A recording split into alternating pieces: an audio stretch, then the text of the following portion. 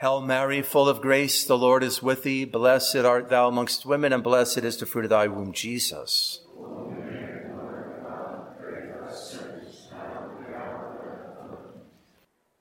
Let every man be swift to hear and slow to anger, for the anger of man worketh not the justice of God.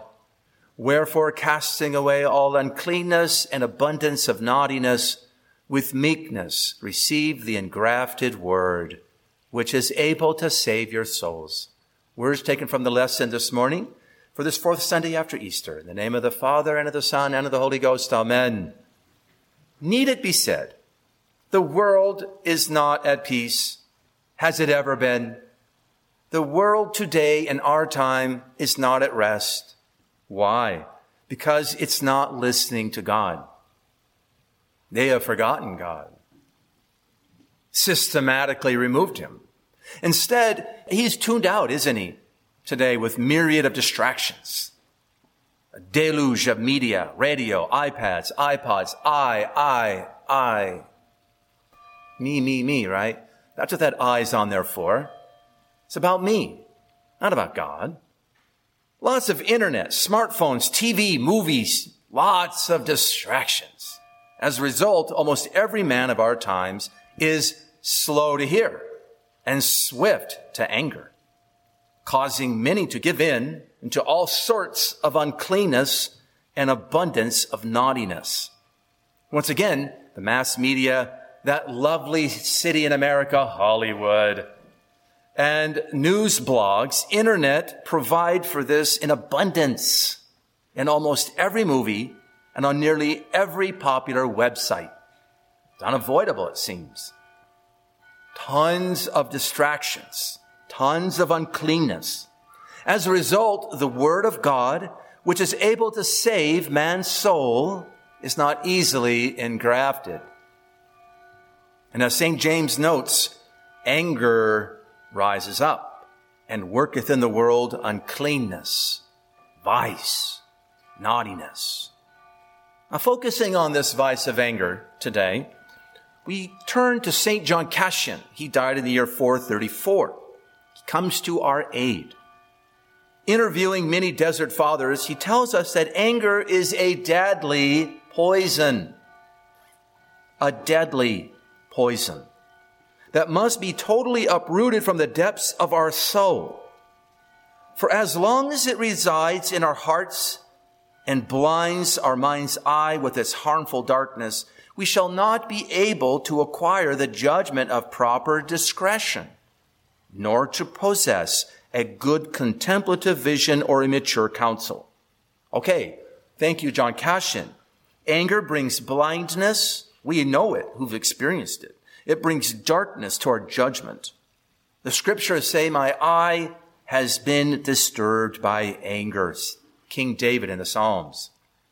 Disturbing our eyes, anger leads us to draw unjust conclusions, make rash judgments, give way to suspicions, which in turn leads to making bad choices for ourselves and give bad advice to others. But it also causes us to waste lots of time and lots of energy is used up in anger, and valuable suffering is lost in anger. This is true. Thus, St. James says, the anger of man worketh not the justice of God. What is more, the angry man always thinks he's right. This is part of the problem. When we're angry, we're like, I'm right. No one's going to convince me I'm wrong. And we got to convince ourselves, all worked out, why we're right and they're wrong. Can't reach an angry person easily. This makes it very difficult to correct him. God had to unhorse St. Paul and even blind him for a spell to help him overcome his rage. Truly, anger is a deadly poison. And this is why there's a final judgment at the end. And this is why the Holy Ghost must come to convict us. That is, he has to come to convince us of sin. The hardness of man's heart. The hardness of his head. Very hard. Thus, there must be a final judgment. It's a capital sin, anger is. That means it's like a fountain of evil. It bubbles up. That's what they mean by capital sin. It leads to all sorts of other sins. This is why St. John Cassian calls it the deadly poison of anger. It opens the door of the soul to additional sinning. And this is why St. Paul says, the sun should not go down upon your anger, and you should not give a place to the devil. St. John Cassian writes, certainly the mind, rightfully called a sun, because it surveys all the thoughts and judgments of the heart. It must not be extinguished by the vice of anger. Otherwise, when it goes down in the darkness of disturbances along with their author, the devil, occupies our heart's understanding, and we have been possessed by the darkness of anger, as if we were in the depths of night, we shall not know how we are to act. We won't know what to do that's right. Thank you, John Cassian. In other words, we will easily commit sin upon sin as if we were drunk, gossiping, exaggerating, falling into impurity, drinking, overeating, wasting time, sloth, and indulgences of all sorts. Listen to St. John Cassian make the connection. As a person progresses in mildness and patience of heart, so also does he in purity of body. And the further he has driven away the passion of anger, the more tightly will he hold on to chastity. There's a connection between anger and intemperance. Be warned, anger easily compounds and leads to more anger if we don't get it under control. We even get angry for being angry. Thus, to leave oneself in the hands of anger is a very dangerous thing. You might as well mount a powerful horse that refuses to obey the bit. It will end up carrying you whithersoever it pleases. What are we going to do?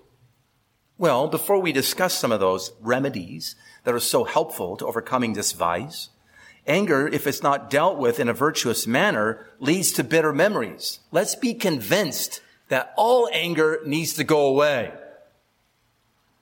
Even good anger, in a way, has to be controlled or averted. So once again, if it's not dealt with in a virtuous manner, it'll lead to bitter memories. We don't want those. They're called resentments. And they haunt us our whole life. St. John Cassian refers to it as a brooding over the offense in the heart. Or listen, to the digesting of the offense within ourselves in glum silence. This is why anger turned inwards, listen to this, this is why anger turned inwards often leads to depression, sadness, and even to despair. St. John says that such suppressed anger in one's heart excludes the splendid radiance of the Holy Ghost. In other words, it prevents prayer. It prevents contemplation.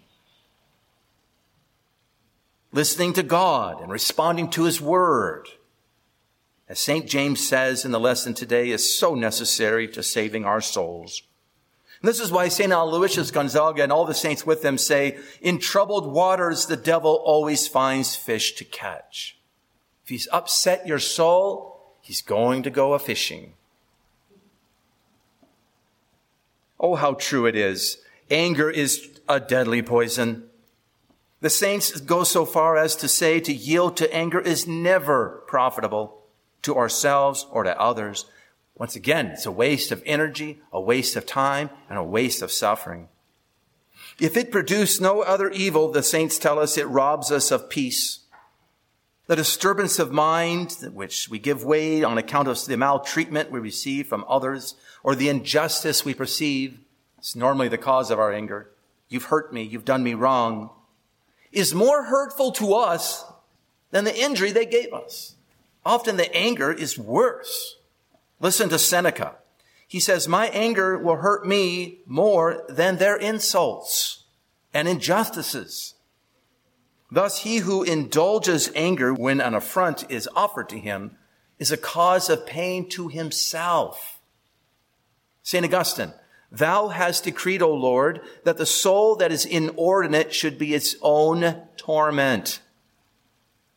The soul that is inordinate, it's overdone it, it's overreacted, should be its own torment. Thus, St. Francis de Sales, he teaches that no matter how just the reason for our anger, it is always expedient to restrain it. St. Augustine says that once anger enters the soul, it is difficult to expel it. And so he exhorts us to close the door to anger so that it cannot enter. St. John Cassian says the same. He says, patience does not achieve its goal in righteous anger. It consists rather in not getting angry at all. Listen to the advice of St. Francis de Sales. If possible, never become angry and always reject any pretext for allowing anger to gain admission to your heart. But you may say, but Father, it's a just anger. This guy deserves it. Think about all the generals down through history. The best of the generals were as calm as could be in the midst of all the battles they fought. And they won. It's the calmness that brought the victory. You get angry, you lose. St. John Cassian then goes on. The perfect medicine for this disease is that we realize first that in no way are we permitted to get angry, whether for an unjust or a just cause, knowing that we shall at once lose the light of discretion and firm and correct counsel. We need to flee from anger as best we can. So that's our first remedy. We close the door to it if we can. No, I'm not going to get angry. I'm getting out of here. I'm going to take a little walk. I'm not going to let it take a hold of me. How about another remedy? Another helpful remedy is this: truth. We heard it in the lesson today. We heard it in the gospel today. How important truth is. Now, truth is defined as the conformity between thought and thing. There's a conformity between what I know, inside of me and outside of me. The key word is conformity. The human intellect, designed by God, is made to seek truth and separate it from what is false. Truth purifies and perfects the intellect of man.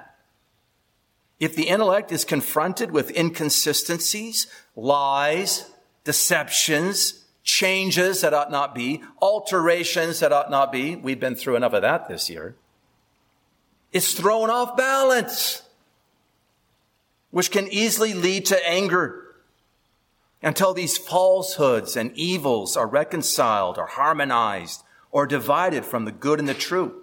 Once again, this is why there's a final judgment.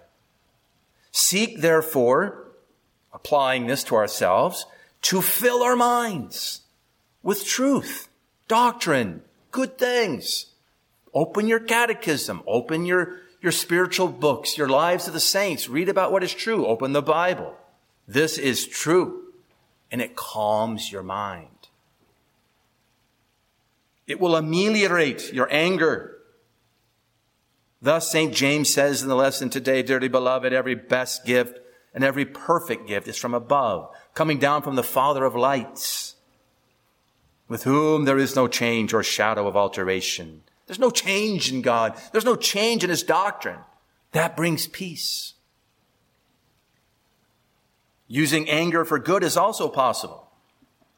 Sometimes it's unavoidable due to our human nature. So if we do get angry, God forbid, it is a sure sign that we're outside of our duties of our state in life. It's time to correct that. God always protects us and gives us grace when we're fulfilling our duties. Look back on your moments of anger. What were we doing? Making some judgment that was not ours to make? Making some correction that wasn't ours to make? Doing something we weren't supposed to be doing? Get back to doing your duties, and you'll find the anger will lift, and even the memory of it will be purified. God is good. He will grant grace when we do his will. Or this anger is also, we should say, a sure sign of some previous violation of duties. Someone's violating their duties somewhere if we're getting angry. Some soft spot or wound has been touched in our souls. Thus, we fight back. You touched my soft spot. Pow! Right? Reflect upon these past moments of anger. They're filled, folks, with information about what you need to work on, what I need to work on, rather than what is wrong with the world and those around us. They often show us who needs forgiving in the past because they violated their duties and hurt us. They show us what needs to be healed while we're still alive on the way. That's good information, folks. You want that. Instead of living with it all your life, you work with it and overcome it. In commenting on the passage from the scriptures that says, be angry, but do not sin, St. Augustine says, if we have to find ourselves angry, then be angry at sin. Be angry at past sins, your own sins. In this way, we avoid getting angry at people and at ourselves, by which we lose our peace. If we do get angry, let's use it up, that anger, on something good. In other words, making reparation. I deserve this. I'm going to go mow the lawn now. I'm going to go clean the garage. I'm going to go wash the car. I'm going to use up my anger in a good way. Make reparation for my past sins. I'm going to channel it to overcoming sins and putting more order into our lives. This is a good cause. Use it well. Now, the saints understood everything to come from the hand of God. There's another remedy. Even when being pushed and punished and mistreated by others, they saw all as coming from the hand of God. And since we just honored St. Catherine of Siena, we can find it in her final testament. Blessed Raymond of Capua, her spiritual director and her first author of her life, he said that in the light of faith, she had seen quite clearly that everything that happened to herself and everyone else came from God, and not from hatred, but from great love that he has for his creatures.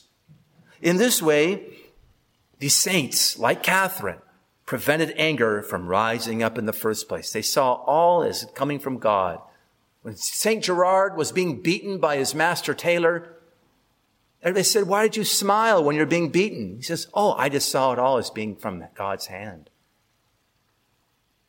But the ultimate remedy, folks, and we'll end with the ultimate remedy, is this. We should know it.